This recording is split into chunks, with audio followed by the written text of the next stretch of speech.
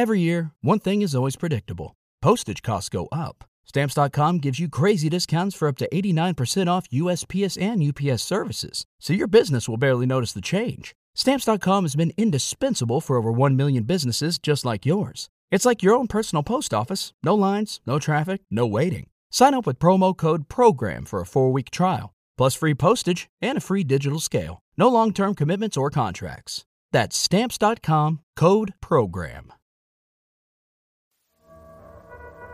We hold these truths to be self-evident. If our enemies dare to strike us, they and all who have aided them will face fearful consequences.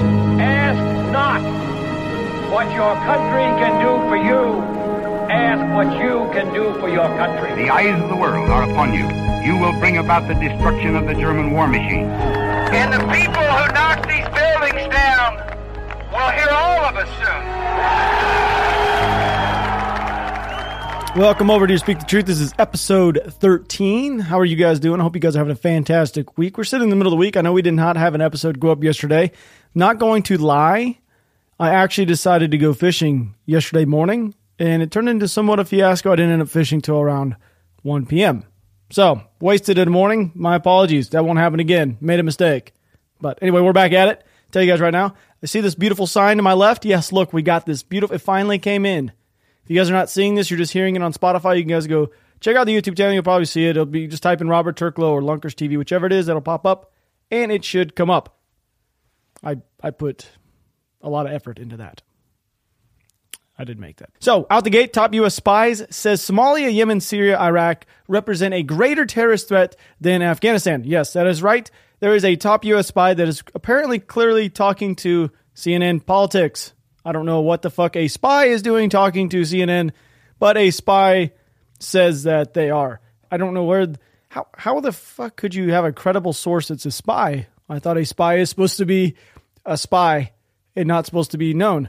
But anyways, we're going to say that a spy is a credible source as of now, and I do kind of somewhat believe him to a certain extent, as of somewhat, kind of, not really. I know these Somalia, Yemen, Syria, and Iraq are all terrible places. They have a ton of extremists when it comes to terrorism and stuff like that. But Afghanistan, as we're going to find out later on in this episode, is pretty much a massive shithole still. So this spy goes on and says, terror threats emanating from Somalia, Yemen, Syria, and Iraq, in particular ISIS, pose a greater danger than those that might emerge from Afghanistan. Now, is this spy, this quote-unquote spy? Yes, I still find this every time I say spy, take a shot. No, don't do that. Don't do that. But what I'm telling you is every time I hear them talk about this Afghanistan and maybe this spy, are they trying to deter you from thinking that maybe the whole botch thing in Afghanistan wasn't as bad as it really is because we have other threats that are elsewhere? Or is this spy even like, how the fuck do you say a spy? I guess if I'm just a regular person, I mean, it made me click on the article for God's sakes. I was like, top U.S. spy. And then you get to thinking like, who is this spy? Oh my gosh. You know what I mean? You know what I mean? I guess it make you think that, like, who's this spy? Kind of a weird tone of voice I just used right there to kind of jazz up the spy. Anyway, this spy, I don't even know what to call him because there's no fucking name. Is it a guy or a girl? I don't know. Anyway, this individual, this spy, in terms of homeland, the threat right now from terrorist groups we don't prioritize at the top of the list is Afghanistan. What we look at is Yemen, Somalia, Syria, Iraq for ISIS. That's where we see the greatest threat. Can we please get a pronoun for this spy? Because I feel like it's very necessary. We can't go on and not know if it's a man, woman, or it. I need to know. So the Director of National Intelligence, Avril Haines, she acknowledges that intelligence gathering in Afghanistan has been diminished. Oh, has it really now? Because U.S. troops have not been there and with a U.S.-backed government in power in Kabul, but she insisted that the intelligence community has prepared for this reality for quite some time. If the intelligence community has prepared for this for quite some time, why the fuck did they botch the Afghanistan withdrawal so bad? If they knew and they're preparing for this for some time, why was it botched so bad? This can't be true. Avril Haines, come on now. You're lying to us, aren't you? Son of a bitch. Officials said publicly that the Islamic State branch in this Afghanistan, ISIS-K, does pose a potential threat to the United States. So now there's officials saying that it does, but we have a U.S. spy. We have a fucking spy telling us that it doesn't. But if you read further in the article, it says that we do. ISIS still operates in Syria and Iraq, although the group has been tampered down by U.S. military presence in both countries. Oh, that is so fucking ironic, because we just left Afghanistan, where we have no presence, but they've been tampered down in the other countries. Oh, but don't you worry. Avril Haines says that they've been preparing for this for months. They've been preparing for it. I mean, come on now. This is a fucking joke, is it not? I'm sitting here just... I'm having fun this morning because out the gate we're having a good time talking about how contradictory this entire thing is. And I'm just, like I said, I'm just a random guy sitting here in Texas having a good time, just reading through the bullshit. So in Yemen, an Al-Qaeda offshoot based there has attempted some attacks on the United States, and in Somalia, the U.S. has regularly conducted counterterrorism strikes against Al-Shabaab, which in the early 2020 launched an attack on a U.S. facility in Kenya that killed a U.S. soldier and 2 U.S. contractors. Yes, that is currently happening. Like I've told you guys many times, we have places all over the world. I'm talking all over the world. That's why I'm still really concerned and kind of confused as to why, since clearly they've been preparing to leave Afghanistan, why the fuck we aren't there still. So CNN has previously reported that it has become infinitely harder for the U.S. intelligence community and military to gather information needed to carry out counterterrorism strikes against ISIS and other targets inside Afghanistan. Here we go. Here's a kicker without U.S. troops on the ground. What did I say? What did I say like last week? What did I say the week before? What did I say on the very first episode? Keep Bagram, smother terrorism. Keep them from doing shit. And guess what? Oh my God, CNN, we are on the same page. If you guys can't see me right now, I'm actually dancing because me and CNN are on the exact same page right now. Let that sink in. Myself and CNN, we're literally tango, a mano, having a good time because we agree. Or, well, maybe we don't agree, but they just previously reported that. So I just got super excited and realized that we may not agree on it, but I was fucking right. All right, number 2 on the list. Oh my God, do we have a traitor on our hands? Shit, we're going to make this fun. This is going to be a good day. You know, I was kind of not so relaxed at the beginning of doing these things. I thought they were kind of awkward because, man, I'm just sitting here talking to a camera like, but now I'm like, or a mic, excuse me. And now I'm so used to, because I'm so used to having a camera, now I feel more comfortable. We're back at it, having a good time. And it seems like you guys are really enjoying these. The comments are absolutely fucking insane, so thank you so much. I know a lot of you guys who are listening to Spotify right now, you can't read the fucking comments, but I'm talking about the ones on YouTube. So how are you guys doing over YouTube? Thank you so much. Welcome over here. I know we did lose about 1,000 subs out the gate, but those are just pansies that we didn't fucking want anyway, so doesn't really matter. Just having a good time. Number 2, here we go. I know you guys are excited about this one, because this one's pretty high up on the fucking list of traitor and treasonry. Treasonry. Is that a fucking word? Treason. All right, just calm yourself, guys and gals who are taking life too seriously right now. So Marco Rubio, Alexander Vindham call on General Milley to resign over alleged China calls. Yes, that is true. We don't know if they're treason, but I could say that it sounds, if they're real, it is treason, which I'm going to explain here in a second. And he's possibly a fucking traitor. Not saying he is. I'm saying if it does come out, then yes, I would consider him personally, yes, the equivalent of probably just beneath Bo Bergdahl in my eyes. But if not, if he didn't do this, then my apologies, and I retract everything I'm about to say.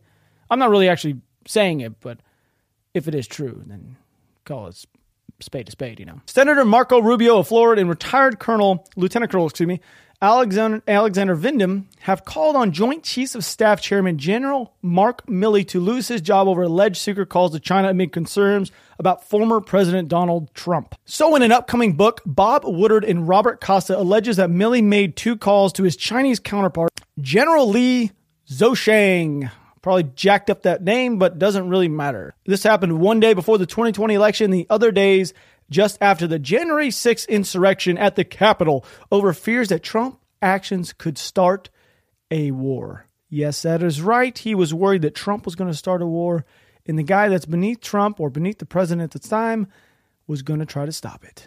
So Milley went on and apparently worked to actively undermine the city commander-in-chief of the United States Armed Forces, which if you guys do not know, would be the president at the time, which is in control of all the United States military, and contemplated a treasonous leak of classified information to the Chinese Communist Party in advance of potential armed conflict with the People's Republic of China, wrote Rubio. These actions by General Milley demonstrate a clear lack of sound judgment, and I urge you to dismiss them immediately. yes, I would agree 110%. If this is true, what he did, he needs to be released like pronto, stat, instantly. No questions asked. General Milley has attempted to rationalize his reckless behavior by arguing that what he perceived as military judgment was more stable than its civilian commander. Okay. So, I'm reading here an article. Just want to let you guys know that. So, Vindham is a key witness in Trump's first impeachment, who the former president later called very insubordinate. Said in a tweet that Milley should resign and alleged phone calls took place. Vindham argued that alleged phone calls set an extremely dangerous precedent that you can't simply walk away from. If this is true, this is what General Vindham had actually tweeted out. Because, apparently now if you're in the military and you're higher up and you need to be tweeting shit. So on October 30th of 2020, Milley called Lee after becoming concerned by intelligence reports that indicated China believed that the U.S. was preparing a military strike. The general reportedly assured his Chinese counterpart that no such attack was planned and that if one were on the way, it was not going to be a surprise because he would call ahead of time. I fucking hope this is not true. So the second alleged call reportedly took place on January 8th of 2021, shortly after Milley had received a call from Speaker of the House Nancy Pelosi. She argued that the Capitol insurrection was evidence that Trump was crazy. Milley reportedly feared that the former president would launch a nuclear strike and told Pelosi that he agreed with her before calling Lee to say the U.S. was 100% steady and that the situation was fine. I personally believe these people might have been hyping each other up, him and Pelosi going back to back, like, oh, right. When you're like about to go on the football field, like, yeah, we're about to go beat their ass and smash each other's faces with the other person's helmet. You're like, yeah, we're going to, the hype man. They're hype men for each other. I don't know.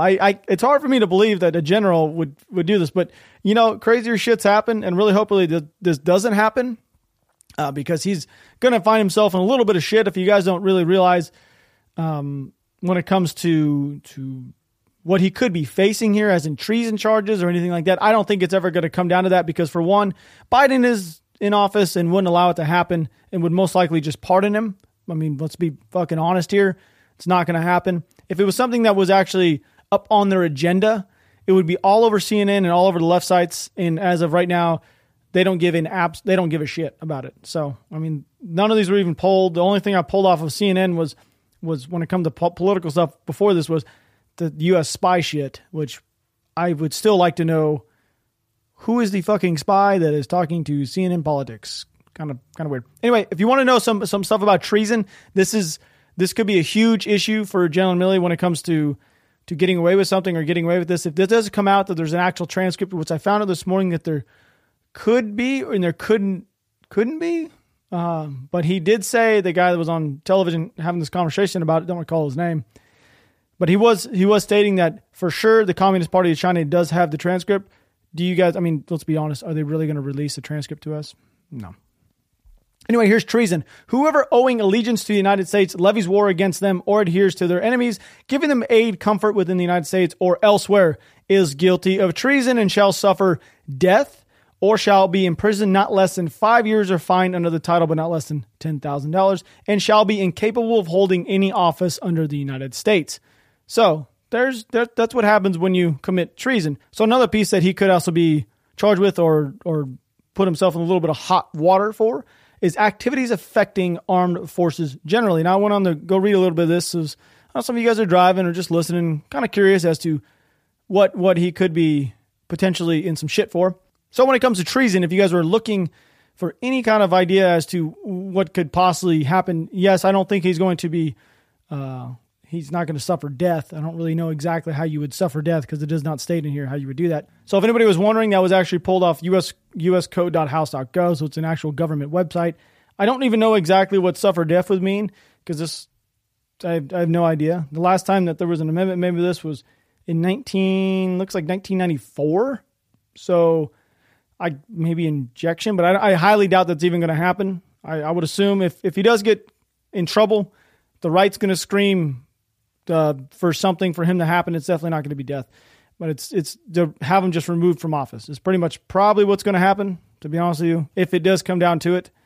And it's going to look like the main reason why I could see why one side of the party would like him to get in trouble for this is he's been so against the right side for more or less for the last like 5 or 6 years. And on the left side, they're very much for him because he was opposing Trump. And as you could tell, he was talking to Nancy Pelosi. So they do not want to see him get out of office because it would make their party look bad at the same time. So there you go. There's a little bit on that. I hope it's not the case because I hate to see people that have been in the military for 36 years, I think is what it was, which is actually kind of interesting. I want to talk a little bit about General Milley in a fact. A lot of people don't understand what the stuff that's on his chest, like all the awards and stuff that he has. Which I'll talk about here in a second because there's another article that Trump actually doubts reported Milley calling the Chinese general, but says if it's true, it is treason, which is very true.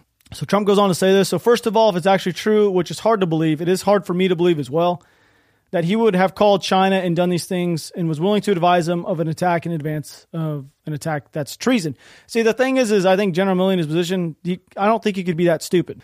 He goes on to also state this. So for the record, I never even thought of attacking China, and China knows that. The people that fabricated this story are sick and demented, and the people who printed it are just as bad. In fact, I'm the only president in decades who didn't get the U.S. into a war, a well-known fact that is seldom reported. That is from Trump. There you go. For all you Trumpers out there, there's your facts on what Trump is saying about Milley's conversation with the Chinese general. But I want to tell you guys, like I was saying a second ago, I'm going to explain a little bit about General Milley himself. A lot of people don't really realize. I actually did a little bit of research on the general. I was interested. You know, I saw he had a CIB, he had scrolls, he had a long tab, he had airborne. I was like, oh my God, let's do some research on this guy. So we're going to do a little bit of backstory on General Milley for people that are really kind of interested. So he earned his commission as an officer in the Army Reserves Training Corps in 1980. Okay, there you go. That's fine. And he spent most of his career as an infantry, on infantry assignments. Now, here's the kicker. So I really wanted to know, did General Milley, he botched everything when it came to Afghanistan and everything like that. Does this son of a gun, does he have any actual combat experience? Because I know a lot of the times these people in charge, these officers, they have absolutely fucking zero combat experience. And that is a fact. You know how I know that's a fucking fact? Think about this for a second. There's about... how many enlisted compared to, I'm going to throw a number out there. So there's 4, I'm going to say there's 6 to 7 in a company of infantry company, 6 to 7 officers to about 150 enlisted. Okay. Now you see how small it is, the chances that an officer really has any combat experience, because of those officers, only 3 of those officers are actually outside doing shit of those 6 or 7 that are within a company. So the chances of an officer actually seeing combat is slim to fucking none if they weren't attached to an actual infantry unit or combat unit of some sort. It's very, very true. Okay, so I want to do some research. So he has had multiple command and staff positions in eight divisions in special forces throughout the last 39 years. I thought I said 36 earlier. It's 39. He commanded 1st Battalion 506. I'm not going to go on to tell you exactly who he commanded, but the years kind of what matters the most. December 2003 to 2005, he was in command. So this is what told me right out the gate. I didn't really need to see anything else past this. So he commanded the 2nd Brigade Combat Team, 10th Mountain Division from 2003 to 2005. Now, I'm not discrediting this gentleman's military career. I would never do that. I'm just trying to shed light on exactly what it could be. He could have got his CIB in the early 90s or in Panama or some shit like that. But I don't believe he got it in any recent war. There's no way. And I tried to look it up and I couldn't find it. But I'm gonna tell you, and every other veteran in this world would probably tell you the exact same thing. There's no fucking way that he actually really earned it in any recent war whatsoever. Because if he's in charge of 2nd Brigade Combat Team, 10th Mountain Division during the beginning of the wars, there's no fucking way that he saw any combat or had any fucking idea what was really going on. He was more just a political figure for the wars, during the wars. So, like I said, I'm not trying to discredit the gentleman because that'd be fucking asinine of me to do that to another military member. They're never, but I'm just trying to shed light on really what's going on with the guy himself. He was in charge of the Commanding General Operations of the 101st Airborne Division from 2007 to 2008, Commanding General of the 10th Mountain Division from November 2011 to 2012. I mean, he's done a lot of just commanding of big, large forces. Now, when I'm telling you guys this, for you guys who have never been in the military, when you're command of a force like that, you're never going to be in a position to where you're going to get injured in any sort of fucking way. Like, I know this. Like, there is no way that this gentleman, like when I was in Paktika province in Afghanistan, the guy that was in charge of our SOTF East, Special Operation Task Force East, he wouldn't even come out to our command, our little outpost, or what you would say. There was only 22 of us out there. He wouldn't even fly out there and see us because it was deemed too fucking unsafe. So I know for a fact that a person this high would never come out to us, because if a person below him deemed it too unsafe for them to come out to us, then he definitely wouldn't either. I know. I want to keep reiterating. I'm not discrediting this gentleman at all. I'm just trying to give you a backstory on. I like to know a little bit what goes on with the person that's in charge. So on June 23rd, 2021, Milley attracted notice for telling Florida Republican Congressman Matt Gaetz that he found it offensive that the U.S. military was being categorized as woke for including critical race theory in its West Point curriculum. I want to understand white rage, and I'm white. What is the cause of thousands of people to assault the building and try to overturn the Constitution of the United States and of America? Yeah. So there you go. I wanted to do a little bit of research, and I had to read an absolute shitload of stuff to even find that one fucking piece right there. That one piece. I wanted to know a little bit more about this guy. I really did. And I found what I needed to know right there. I tell you guys, every single fucking episode, it seems like there's always a political agenda behind every single thing that goes on in the news or just anything in general in a person. You know, they always have a political agenda. You could say this podcast has a political agenda if you would like to. I mean, I read sides from both left and to right. I've had people fucking talking shit about, oh, you're being too biased on the left, or you're being too biased on the right. You're being too soft on the left. You're being too hard on the right. Like, who fucking cares? I'm going to read it how it is. It's literally right here. I mean, this is public knowledge. This is not me saying shit. So I am 100% against critical race theory being even put into West Point or anything like that. The military's not here for your fucking, that's not what it's here. It's here to seek and destroy enemies of the United States and to keep everybody in America safe. It's not for this kind of shit right here. And if he's the one that's putting it in there, then he's got a political agenda behind whatever his motives are. See what I'm saying? Now do you have an understand why I am telling you guys this? This is not for my own. I don't gain anything out of this. I mean, fuck, I'm sitting here having to talk about one of the highest ranking generals in the military as a whole. And I'm just trying to tell you guys and have to explain why I'm going about it the way I am. This came out. This is also added to his thing.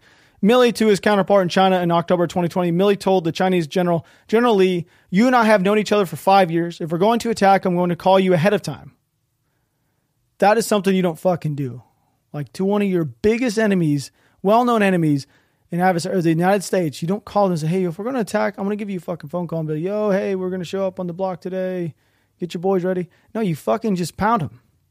And then he says, the reporters wrote after the attack at the Capitol, Milley concerned Trump might go rogue, telling the staff that you never know what a president's trigger point is, and that he insisted that he be consulted about any military action orders by Trump.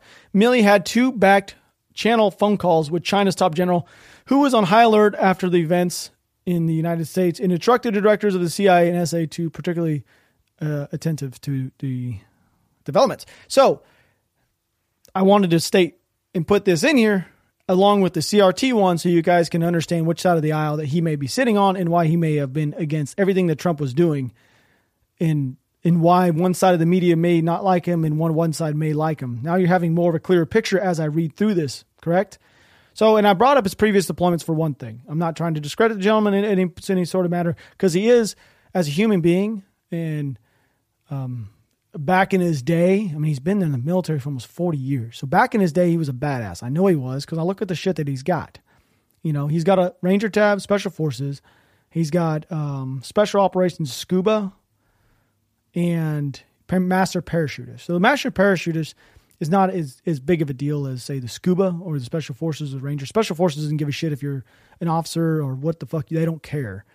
When you go through that, I went through selection myself. When you go through that selection process, you're a fucking number. Same thing with Rangers. Like, they're very hard on them. It doesn't matter who the fuck you are. So I know that at one point he was a badass. I'm just telling you that when it comes to the current wars and the wars maybe in past, that's where he would have got he's got a CIB, a second award. So for all of you guys sitting out there who don't understand, I've got a CIB along with about 10,000 or 100,000 or a ton of us out there who've got a CIB.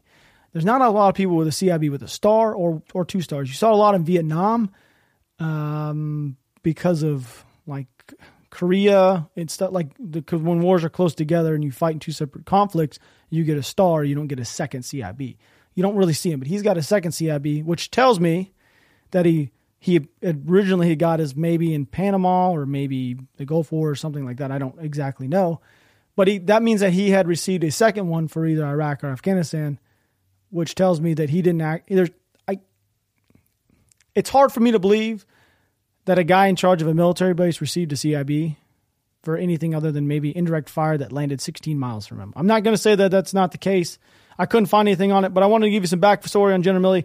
He has been doing this, thanks for his service, for 40 years. Been doing it longer than I've been alive.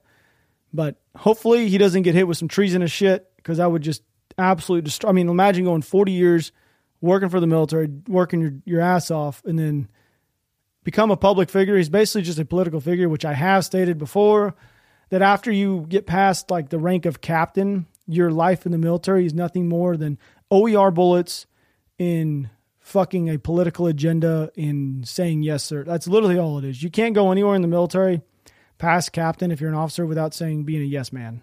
That's it. Like, you can't say no to the guy above you because he has the answer for the guy above him, who then answers. You know what I mean?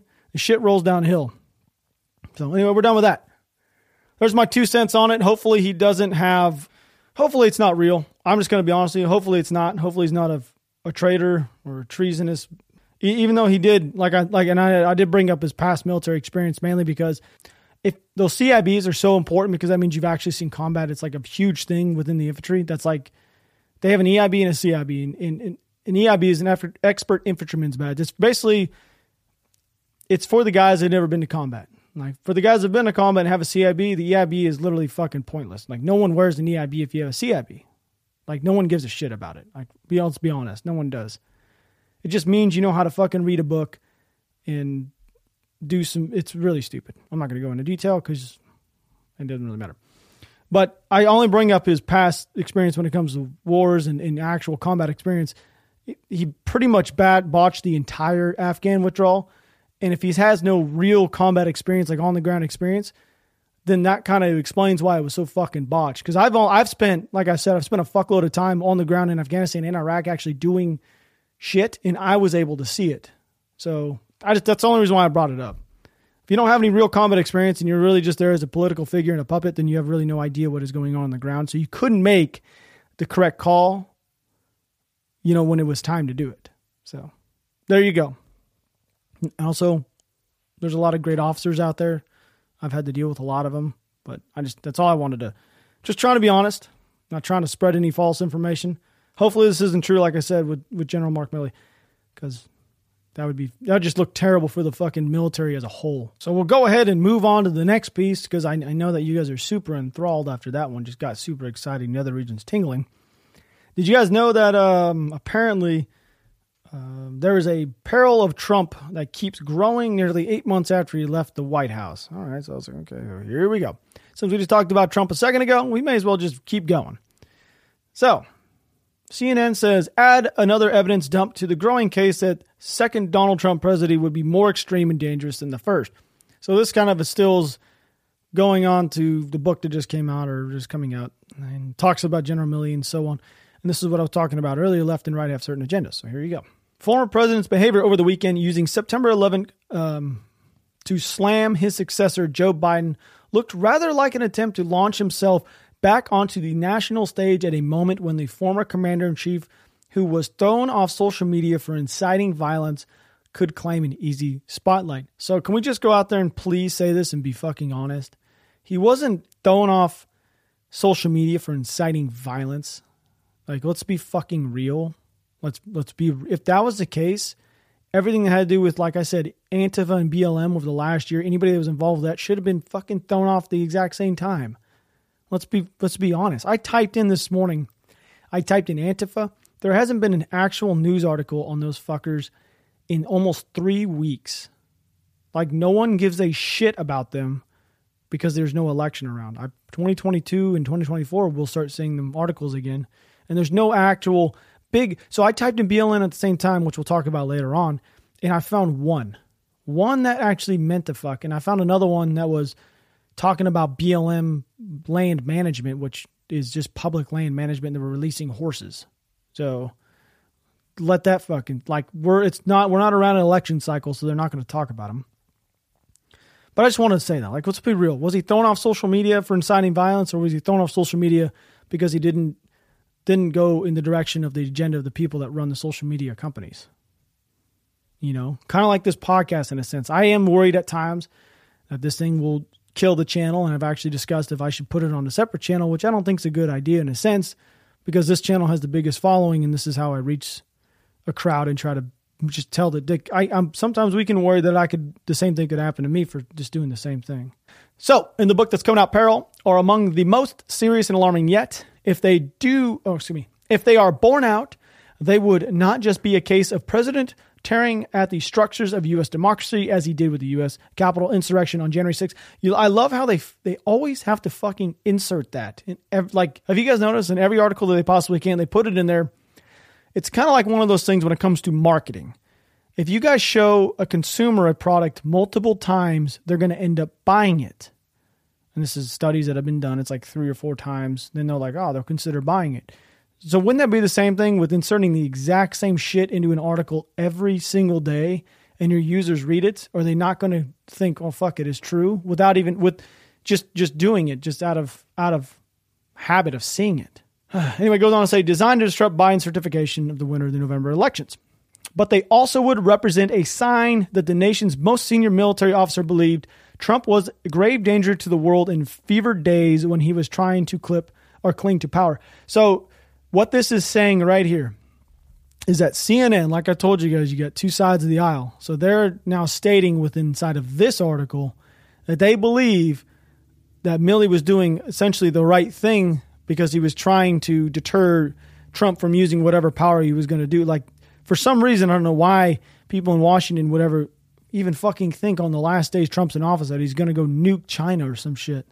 Like, that's not even a real fathomable thing. Like, what is he going to, like, you have to get it. That's an act of Congress to even start a war. That's another thing. I feel like when they're writing these fucking articles, they're just writing out of emotion, not even thinking. Like, you couldn't go to war with China without getting approval from Congress. Correct? Am I wrong?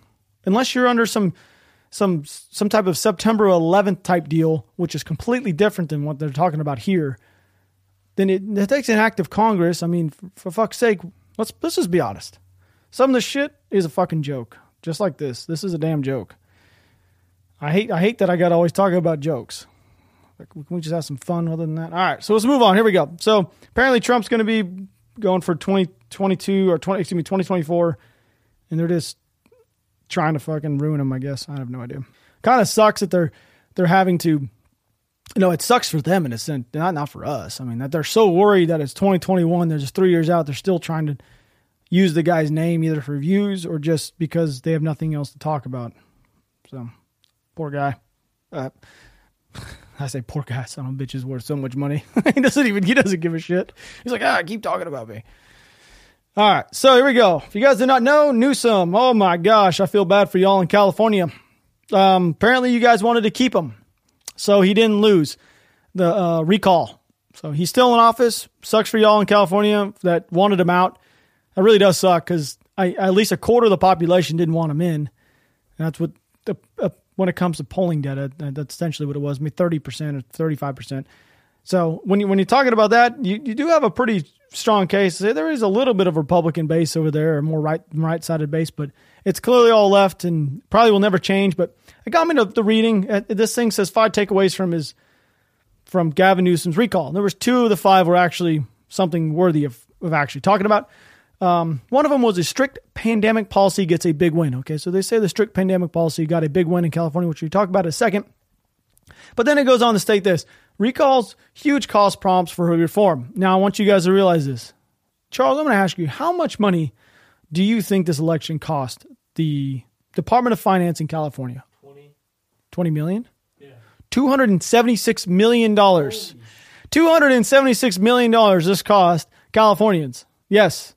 For a recall election. That's cost you guys $276 million fucking dollars. Let that sink in.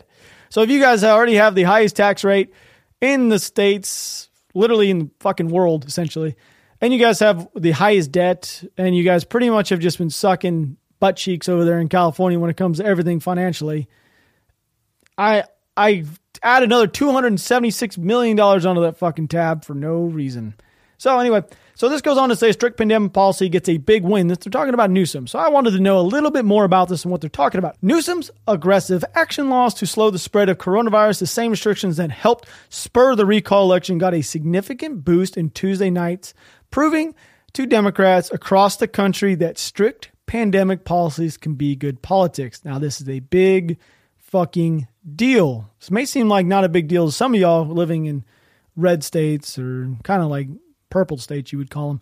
But this sucks for all y'all living in the blue states. Because if you guys didn't realize this big win over there and what they just stated here, strict pandemic policy can be good politics. Let that fucking strict pandemic policy can be good politics. So are they now stating in openly that the pandemic has now become political? Correct? So I want to do a little bit of research because, that's, I can't just come on here and say some shit without actually doing a little bit of research. You know what I mean, Jelly Bean? So we get to go on to number 7 here, which is this one I wanted to know. So I was like, God, so they're talking about good politics in California because they won this recall election where 75% of the state is literally already Democratic. So if you didn't win it, then it's a fucking giant failure. So I was like, okay, so let's read what they're talking about. I'm really curious. I want to know. Let's go with it unbiased. And we found exactly, these are just 100%. It's not from any news source whatsoever. This is just a website that does strictly COVID numbers. That's all they do. They got it broken down by states and countries and whatnot. So I did states. Here we go. You guys ready? Total United States. We've got 42,288,000 coronavirus cases. We've had 682,000 deaths. 32 million people recovered. Okay. All right. That's a lot of people that have died from COVID. Yes, that is. It is absolutely terrible. I'm not saying it's not. And I feel like I got to say this every single time. Yes, I am vaxxed. I got the vaccine. I'm not scared of vaccines. I feel like I have to say this every single time because there's always people like, oh, he's an anti-vaxxer. No, I got it. I'm not scared of it. I got it. Okay. So now you can take that piece out of whatever you're about to fucking say in the comment section because I just feel like we got to say that every time. So here we go. California is the number 1 state. So California says that they won because of strict policies when it comes to how the coronavirus pandemic was ran over there. Because they're very strict. I've went to California. It's much more strict than Florida and Georgia and Texas. So here we go. So currently California is number 1 for total cases in America. And right now they have the strictest policy when it comes to coronavirus itself. Now, I'm telling you guys this, please don't skip through it. This is kind of important because this is going to explain a little bit more about exactly why I think it's kind of strange that they stated that it now is good politics to be strict on coronavirus. So I want to do some research, like I said. So here you go. They have 4.5 million total cases. They've had 67,000 deaths, and their population is 40 million. Just under 40 million. Just under 40 million, okay? Now, with that being said, Texas is number 2. California's been very, very, very strict on their whole COVID policy in general, and Texas has been very lenient. We're just like, be free, do what you want to do, wear a mask. If you don't want to, that's fine. You're an American, be fucking free. Correct. Is that all right? That's Texas' stance. Same with Florida. So Texas has a population of 28, almost 29 million. So we'll say it has a population of 10 million less than California. Okay, so now you're saying, okay, so there'll be a population difference. So Texas has 700,000 less cases in 7,000 less deaths. Okay. Now, active cases in California. Now, this is the other thing. This is one I had to highlight. Current active cases in California is what it says right here is 2 million. Don't know how that's 2 million. It seems quite high, but that's exactly what it says. And in Texas, we have 353,000. Okay. That's a significant difference. Now, it's saying total cases per 1 million population, 114,000 to 133 in Texas. So they're stating that the strict lockdowns amounted to less coronavirus cases and has been much more successful than other states like Texas and or Florida. So I was like, man, is that really true? And I kept going on and looking. So Florida, okay, they have 3.5 million total cases, just under 49,000 deaths, and their population is 21 million. I was like, okay, well, that's significantly less than California, about half. Okay. And then I was like, was there a state that's close? The next state down, I was like, oh shit, here we go. New York. New York's population is almost identical to, it's 2 million less than Florida. But the thing is, it's had 1 million less cases, 6,000 more deaths. So what in the world's going on there? 1 million less cases and has 6,000 more deaths. 6,000 more deaths and 1 million less cases. I was like, okay, maybe that's just random. Maybe it just hit the hardest of the people that got hit the hardest. So I went down, let's go even farther. So then they come up, Illinois and Georgia. Okay, so we'll say kind of red, kind of bluish, kind of purple state of Georgia, and then a super blue state. You have 12 million and 10 million, literally 2 million again, population difference. Total deaths, Illinois had more, but they had the exact same cases. I don't understand it. I don't think it's even me saying this to you. You're probably a little bit confused. But this just goes back to state that they're saying that strict COVID policies are good politics. But in fact, strict COVID policies didn't actually amount to any difference when it came to how it actually is ending up numbers-wise. Because these 2 million active cases that it states that California has, that'll end up being, I don't really exactly know how many more deaths are going to come out of that, but this number can't be correct, but it says that it is. It's live. It's 2 million. Maybe there's accounting in California is just a little like the queue, or maybe the backlog is just not, it just takes a long time for it to be refreshed. I have no idea. But goes on to prove a little bit of point here that the stricter the lockdown has been over the last 2 years really hasn't amounted to anything when it comes to statistical changes for deaths and cases wise, but it's done nothing but impact the economy of California absolutely insanely different than what here in Texas, like just fucking insane. So there's got to be some give and some take with some of this shit. You know what I mean? Like I'm not going to go on and talk about this anymore because these numbers are all out there for you to go look at if you'd like to, but just realize that they've now stated publicly that their political practices are going to be based off of how strict the policies are when it comes to COVID in those states. So that does suck if you do live there. So let's go on to a little bit more enjoyable stuff other than talking about COVID and what's going on in America, because this one's going to make everybody smile ear to ear. Makes me fucking smile. So Taliban fighters reportedly brawl inside of a presidential palace over power divide. Now this one made me laugh, and I fucking love every second of this, which you should too. So if you guys did not know, the BBC reports on Wednesday that Taliban officials said that the fighting was between two factions that wanted to take credit for defeating the United States. Oh, I was like, oh, okay. Well, guess who it was? Mullah Abdul Fakhtard and Taliban's deputy prime minister, that's who it is, and Earl Rahman Haqqani, the leader of the Haqqani network. Yes, exchanged strong words as their followers brawled with each other nearby. So you have two entities inside of the Taliban are fighting over who defeated the United States, and they're having a fucking fist fight over it. That is right. I can imagine how goofy this fucking fist fight was, because these are the most unathletic fucking individuals on planet Earth that smell very interesting. We'll just say that.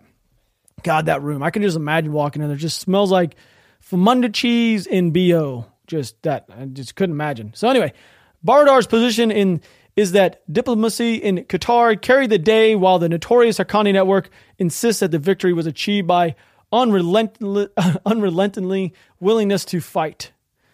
But the funny thing is Baradar has not been seen in public, and there are rumors that he may have been killed. That's why it's so fucking fun. So you tell me the Taliban are killing each other over who defeated the United States. All right. The Taliban have denied the brawl ever occurred and released an unverified video claiming to show Baradar alive and well. It was probably the back of his fucking head as he ate his rice with the same hand that he wiped his ass with. All right. Because that is a real thing. They'll eat that rice. I remember I've been over there and we're sitting there and they sit down at these shuras and they bring out their fucking pressure cooker full of rice and it has like this goat in it and raisins. And legitimately, I can't remember if it's a right or left hand. One of them they use to wipe their hands and one of them they use to shake your hands, but they eat with both of them. And they don't have any fucking toilet paper over there, so. Anyway. Yeah. All right, let's go on to the next. Also, more Republicans are calling on Biden to designate the Taliban as a terrorist group. Yes, that is right. I don't know why the fuck they're not designated as a terrorist group right now, but apparently we have to designate them as a terrorist group. And there's Republicans right now in a letter that was dated Wednesday to Secretary of State Anthony Blinken by Senator Joni Ernst. Several senators said that the current versions of the Taliban government presents a significant threat to the United States. I feel like I'm sitting here having a fucking conversation with the wall because I have been saying the same shit for the last 2 weeks. Maybe I should run for fucking office. Fuck, it would never happen. Since reestablishing control of Afghanistan, the Taliban resumed the same murderous and oppressive habits that characterized their leadership 10 years prior to arrival of U.S. forces in 2001. Oh my gosh, he's saying the same fucking thing that I said was going to happen. The senators pointed to that the treatment of civilians, including women in Afghanistan under the Taliban regime last week, as several news outlets reported that the Taliban had beaten women who had taken part in demonstrations following the announcement that the Taliban's cabinet was all male. Shocker. Women who spoke with the BBC said that during the protests they had been struck with batons and whipped. Nothing like speaking unity for all and women's power like whipping their shit out of them. Ain't that right, the Taliban? Fuck. I wonder why AOC's not wearing her fucking Chick-fil-A dress over there. Just like, oh, look at me.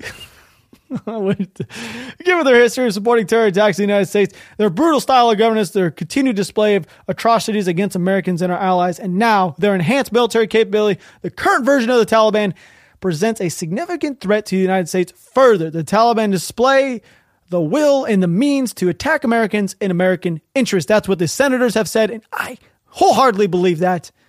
Sitting here in America, having a good time. Designated the Taliban. So this is actually really important, by the way. So I hope you guys are enjoying this, but this piece is actually really important for some of you guys who don't realize why I brought this up. So designating the Taliban as a foreign terrorist organization will make it harder for countries to provide them aid and recognition. We would be sending a strong signal that America does not do business with terrorist groups and their sympathizers. The Taliban are radical jihadists in every sense of the word and use terror as their tactic. So this is very fucking important. So if we deem them as a terrorist organization, they will not be able to get funding from other countries, and whatever countries work with them will be deemed to be working with fucking terrorists. Yes, that's very important. Let that sink in. As you sit at home or drive in your car, yes, if we were just to do the simple act of deeming them and making them terrorists, imagine the world does not want to work with fucking terrorists, and whoever does is terrorist sympathizers. So, now you can give humanitarian aid to the Afghanis themselves, but good fucking luck getting that money and that shit to them without the Taliban stopping you or stopping whoever it is, taking whatever, like, it's almost going to be physically impossible to do anything within that country while they're fucking in charge.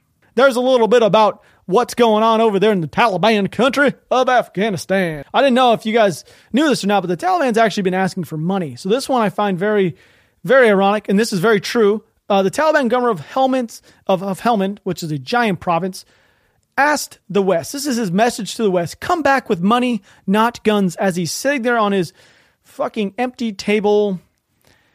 I mean, this is the most ironic fucking photo ever. He's sitting there looking like a fuckhead with his AK-47U sitting there just facing, and all the desks behind him. If you guys cannot see this, I'm very sorry, but this image is now up on the video. But everything behind him is absolutely empty, and there's one globe sitting there. And I bet you that fucker on there could not point out a single country on that globe in the first place. But it's so ironic. He's sitting in this empty-ass room that he's taken, and he has nothing to his name to put on these shelves. He has no awards because nothing was given to him. And you can scroll in and you can see it's an empty room. And there's one fucking dude like taking his photo. This guy looks, I can just smell him from here. I always say that. I had to Charles last because I had to do this. I mean, I know what these guys do. They smell so fucking bad. Anyway, Helmand's new Taliban governor who spent years as commander fighting the British in Sanjan. So by the way, Sanjan was a fucking terrible place. Thanks to the Brits and for all that have died there. But this son of a bitch welcomes visitors with an assault rifle lying on his desk, yet he insists that the time for fighting is over. He has a message for the British and the rest of NATO, recognize the Taliban of Afghanistan's legitimate leaders, and then come back, but with money, not guns. So you're fucking telling me you want us to come and bring you money? This goes back to what I was just talking about a second ago. He says, this is what the guy says, the governor. We faced each other in battle, and we didn't get to know each other than normal times. said Talib Malawali, a Helmand native who fought for the Taliban the first time the group controlled Afghanistan. Now you can win our hearts and make us happy if you recognize this government. I'm going to be honest with you. I don't give a fuck if I make you happy. I don't think anybody in America should make this Molly Wally fuck happy if we give him money. Like, what are you talking about, Molly Wally? You want me to come over there and give you money? My hard-earned money? All my tax dollars that literally go to paying people in America to sit home? You want me to give it to you? Okay, fine. Fuck, I'll give it to you, Molly Wally. I got you, buddy. He goes on to say, all those foreign countries invaded and killed our women and children and our old people and destroyed everything, he said. Now the international community should help us with the humanitarian aid and focus on educating business and trade. So this fucker says that we went in there and killed those women and children and all those old people. That is not fucking true. I was not going over there mowing down any women or children on purpose. It absolutely did not happen. Not a single time when I was like, you know what? I need to kill that civilian. Not a single time did I shoot a civilian. Not once. Fuck. Anyway, he wants us to go over there and give him a little bit of money. What do you need this money for? That's my question to you. What the fuck we just gave you a bunch of guns and ammo. What do you need money for? You got enough heroin to produce. Like, what do you need money for? Come on now. Molly Wally? I can't take him seriously, that fucking name. Molly Wally. The international community helps the countries that have the support of their civilians. We have brought security and we have brought support to the people, so they should help us and recognize our government. All right, Molly Wally, you have not brought fucking security to that place. The only reason why you have it is because our cowardice government gave it to you. I promise you. That's the only reason. And we know that you don't fucking do anything. Why do we need to support them? Fuck you. You wanted that country. Take it. Own it. Build it yourself. You don't need our fucking money to build it. You want to be a legitimate government? Build it yourself. Don't use our fucking backing to build your bullshit country that's going to literally just be a breeding ground for terrorism. That's what I got to say to you, Molly Wally. He goes on to say, I was a commander in Sanjan when we were fighting against the British. He said, we were fighting them for just 2 kilometers away. All the people in the district were helping us. They were not interested in the British being there. He said, after Sanjan fell under Taliban control, he moved on to fight in Musa Qala. Let's just go ahead and round this thing up in a little nutshell. Molly Wally wants us to give him fucking money so they can become a legitimate government. They do not want us to interfere in anything they have to do politically, but they want our money for some fucking reason. Hopefully we have some fucking testicle fortitude to say, you know what? You can go ahead and just sit the fuck down there, Molly Wally. And you guys, since you guys wanted this country, you guys can have it. Now go ahead and try to build it up yourself and not use our money that can be used elsewhere. Like, say, Green New Deal. I'm all for $3.5 trillion in green spending. You know, why does Molly Wally need that money? All right, Charles, on to the next. Here we go. What do we got? So as the Taliban are they're hunting down some money because they need more money. For what reason, we don't know. They're also hunting down people that helped Americans in British forces and everything else. So the Afghan sniper who helped British Army he was hunted down and executed by the Taliban. An Afghan sniper who worked alongside British special forces in the war-torn country was hunted down by the Taliban on Monday and executed in front of his family. The victim and father of 5, identified as N to protect his surviving kin, reportedly was murdered after being one of the hundreds of Western allies left behind during the disaster evacuation effort. Yes. He had been in hiding because of he faced threats. This is from a former Colonel Ash Alexander Cooper, who was once a senior advisor to the Afghan Ministry of Interior Affairs. But they found him, and he was shot multiple times and executed in front of his house, in front of his family. The murdered sniper had been in very effective elite Afghan squad known as CF-333 that was mentored by British, and the former army officer said, the British one. N, who is that gentleman's name, who was a sniper. So N tried to be evacuated from his homeland once the Taliban took power, fearing he would be targeted as a collaborator, but he was once one of the hundreds of left behind U.S. and UK troops left. One of the ones that was left when we left and UK left. He said the murder proves the Taliban's declarations of amnesty for those who worked against the Islamic fundamentalist group is merely a fucking fantasy, which it is. We all know that. The UK paper said an interpreter who also failed to be evacuated after helping British military was kidnapped by a 25-man squad of the Taliban troops and badly beaten. The man identified himself as Sharif Karami, a 31-year-old married father of 4, said he was then held for 4 days in a tiny cell with barely any oxygen. He was eventually released because local elders intervened and his family managed to pay $21,500 ransom. So right now you got the Taliban holding journalist ransom. Okay, that's fucking great. But yet they want Americans' money. So there you go. And they're going around and killing anybody who worked with us. So hopefully we don't fucking work with them. And I would assume, I'm going to make the assumption that this administration is not going to work with them, mainly due to the reason, and it would be a politically side of it would be it wouldn't be good. I mean, I can't think of a single person right now that would be for working with the Taliban. I hope there's not any. So if you guys didn't know, Fauci supports a vaccine mandate for travel, but the industry is not on board. And there's multiple reasons why I would assume the industry's not on board. One, mainly, you know what kind of impact it's going to have for them financially? Even though if they do have an impact that's so significant, the government would step in and hand them more money.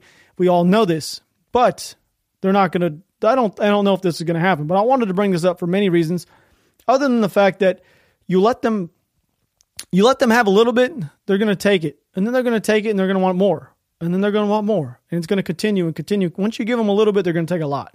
So it goes on to say this: I would support that if you want to get on a plane and travel with other people, that you should be vaccinated. That's what Fauci says. And this got me thinking. So we keep seeing these things, and it's been allowed, the whole mask thing, the 2-week staying home and everything. It's kind of got progressively just keeps, and it's like, it seems like we're getting to the tail end of this, but they keep trying to enforce other type of laws. And I got to thinking, what else is this reminding me of? But Fauci told MSNBC on Tuesday that testing requirements and vaccine mandates for travel are under consideration, but not yet decided. So you're telling me that they're now considering adding a mandate for you to travel, you must be vaccinated. When in fact, you know what? I recall there was a certain gentleman who is now in office who stated something like this. No, I don't think it should be mandatory. I wouldn't demand to be mandatory, but I would do everything in my power. Just like I don't think masks have to be made mandatory nationwide. I'll do everything in my power as President of the United States to encourage people to do the right thing, and when they do it, demonstrate that it matters. That's why I said in my inaugural speech, I'm going to ask people to commit for 100 days to wear a mask. Not because I'm asking it for any reason to punish. This is not a political issue. It's become one. So Biden said that he wasn't going to put any mask mandates, and yet he now has mask mandates and vaccine mandates and shit like that. So, and he said that he wasn't going to do it. Well, that's kind of strange, because now he's saying it. And what I just say a second ago, you give them a little bit, they're going to take a lot. So, objections from the industry. U.S. travel has long maintained that there should be no mandatory vaccination requirement for domestic travel. Such a policy would have unfair and negative impact on families with young children who are not yet eligible to get the vaccine. The federal mask mandate for public transportation means that the proper tools are already in place to enable safe air travel for Americans. Okay. A vaccine mandate for domestic travel would likely present a host of logistical challenges, decentralized record keeping, making vaccines in the United States difficult to verify. Requiring proof raises the question of whether the government or individual airlines would collect the information, and some states have banned businesses from requiring proof of vaccination. So that's one thing that's probably not going to happen, but I do know the airports are federally owned and operated, so they can mandate inside they want. So it's going to be kind of difficult for a state to regulate what they do on federal property, which is the airports, correct? So that's a little interesting, but I'll bring this up because, man, I told you guys, you give them a little bit, they're going to take a lot kind of deal. Well, we're going to do a little bit of a fucking history lesson for all y'all out there. Okay, so we're not going to look too far into it, too in depth, but I'm going to tell you guys right now, I'm going to give you a little quick little history lesson as to why if you give the government just a little bit, it can end up in a terrible way. So in 1933 that is, right before that, I guess 32 prior, Jews in Germany were normal civilians, okay? They were normal. I mean, you can go look this up online if you'd like. This is when they first started implementing stuff on Jews, and it was in 33. By 38, they had made it and declared it that by January 1st of 39, all Jews were obliged to carry identity cards that indicated their Jewish heritage, and in the autumn of 38, all Jewish passports were stamped with the identifying letter of J. So with that being said, the only thing that I'm really stating with this is if you give them a little, they're always going to continue to add stuff. Now, throughout the years between 33 to 39, if you go and research, they were adding something every single year. Like every single year, they would add something. They would take away a little bit. But by 38, 39, Jews had to have a J stamped on their passports, So they were indicating it could be the same thing as you're talking about now when they're talking about vaccine passports and so on and so forth. And throughout the years, the only reason why I say this, you might want to go do a little bit of research yourself, but it came down to like they could even practice, like Jewish doctors couldn't even practice on Jews in Germany. Like they were stripping them of all their rights as they went on. So that's what I'm saying. Less government is better. And this is one of the instances where it's very clear and on the writings on the wall where you just keep giving them a little, they're going to just keep going and going. So if you guys did not know, the Met Gala just happened. I didn't want to really talk about it yesterday because that was pretty much the only thing in the news there was to talk about. And that's what I listened to. And I found out that if you guys did not know, the Met Gala cost $35,000 a ticket. That is right, $35,000. You heard me right, $35,000 a ticket. So our good friend AOC decided she was going to show up at the Met Gala wearing a fucking pretty dress. I think it was a pretty dress. She looked like she was wearing a fucking Chick-fil-A bag, but that's pretty much it. She showed up wearing $35,000. She showed up to an event that cost $35,000 to get in wearing a dress that probably cost a couple $1,000. If you guys have not seen it, I mean, it's on my YouTube channel right now. Just go search it. I mean, this beautiful image of her looking like she's a fucking walking around Chick-fil-A bag. I find it very ironic that she's at an event that is literally made for the wealthiest of wealthy people in America or in New York or wherever. Like literally top more than 1%. Like we're talking like 0.5% type people, like super uber rich. She's at a fucking event wearing tax the rich. It literally says tax the rich on her fucking dress. Like what kind of asinine shit in world does she live in where she's going to show up to an event where I know that she didn't pay for the ticket. Somebody paid for the ticket and gave it to her. And then she shows up wearing tax the rich around nothing but the fucking most uber rich people in the world. She doesn't make a measly salary. I think it's around $175,000 a year. So, I mean, she makes pretty good money, but I'm just trying to say it's somewhat fucking asinine, but she is also an idiot. Not going to lie. I mean, she claims that she's literally a socialist, Marxist, or whatever you like to call her, but she's an idiot, but she's a Marxist that sells t-shirts. And it's so ironic because she puts this thing on the back of her shirt. And I guess she's got a bunch of people talking about it. But if you go to her website, the number one thing on there is you can buy a fucking shirt that says tax the rich. Yes, that is right. Let this sink in. A lady that is literally about communism and fuck capitalism and everything else is literally promoting a shirt in a brand that is literally entitled Tax the Rich. It's hard. I'm lost for words because it kind of doesn't even make any fucking sense if you think about it. She's not for capitalism and hates rich people, shows up to an event wearing a shirt that says tax the rich, or a dress that says tax the rich, promoting a shirt that you can buy for her website for like $65 that says tax the rich. All right. If that doesn't scream, I'm a fucking idiot from the left, I don't know what does, because that really does. It's like the people that sit inside of fucking Starbucks saying tax the fucking rich and fuck capitalism as they drink their Starbucks coffee and write on their Apple computer. Like, what the fuck? What? Well, backtrack. What'd you just do? Goofy ass. It's usually those college people that have no fucking idea what they're even talking about. Like, oh my God, tax the rich. It's like, well, because you never made a fucking dollar. So I get it. Calm down. Also in the news, North Korea fires 2 ballistic missiles into eastern waters. That is right. Fires them at fucking Japan. So North Korea fired 2 ballistic missiles into waters off its eastern coast Wednesday afternoon, 2 days after claiming to tested a newly developed missile after 6-month lull. That is right. I just about had a heart attack or something right here. That was kind of strange. Sorry. Don't know what that was. Japan's Coast Guard said they landed outside of exclusive economic zone in the waters between Japan and the Korean Peninsula. Seoul said South Korean and U.S. intelligence authorities are wow, holy shit. Can I get that Biden piece right now? Do we have that little... Yeah, hit that. We hold these truths to be self-evident. All men and women created by... you know the thing.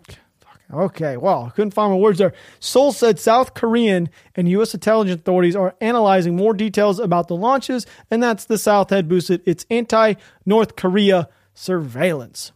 Many experts say the weekend test suggested that North Korea is pushing to bolster its weapon arsenal amid a deadlock in nuclear diplomacy between Pyongyang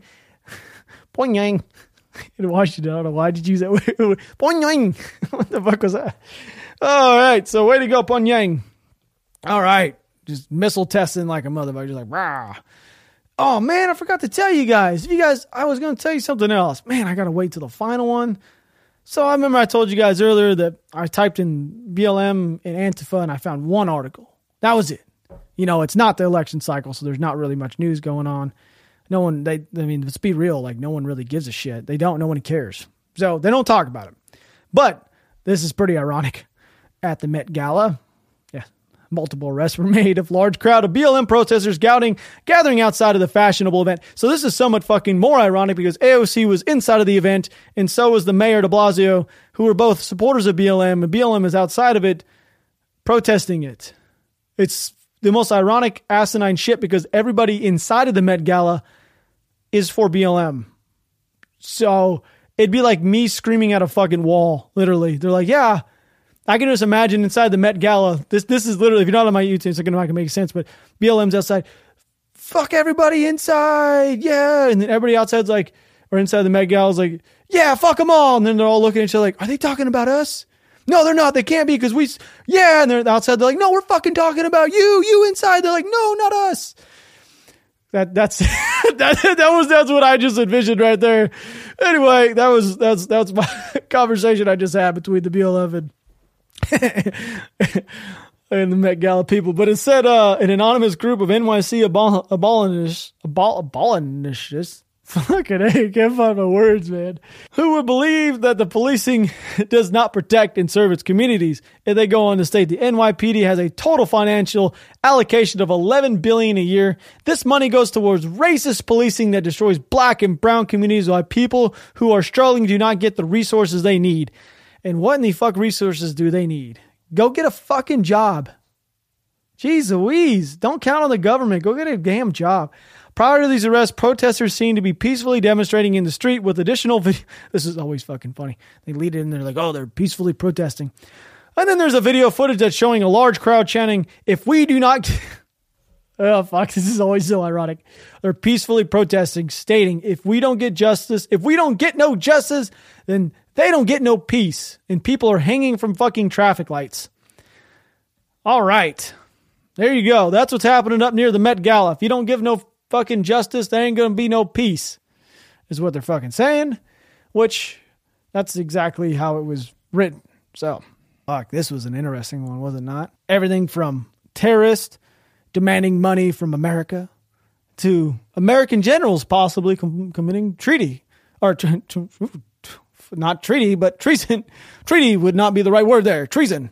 And then you also have BLM screaming from lampposts at their own people that believe in BLM.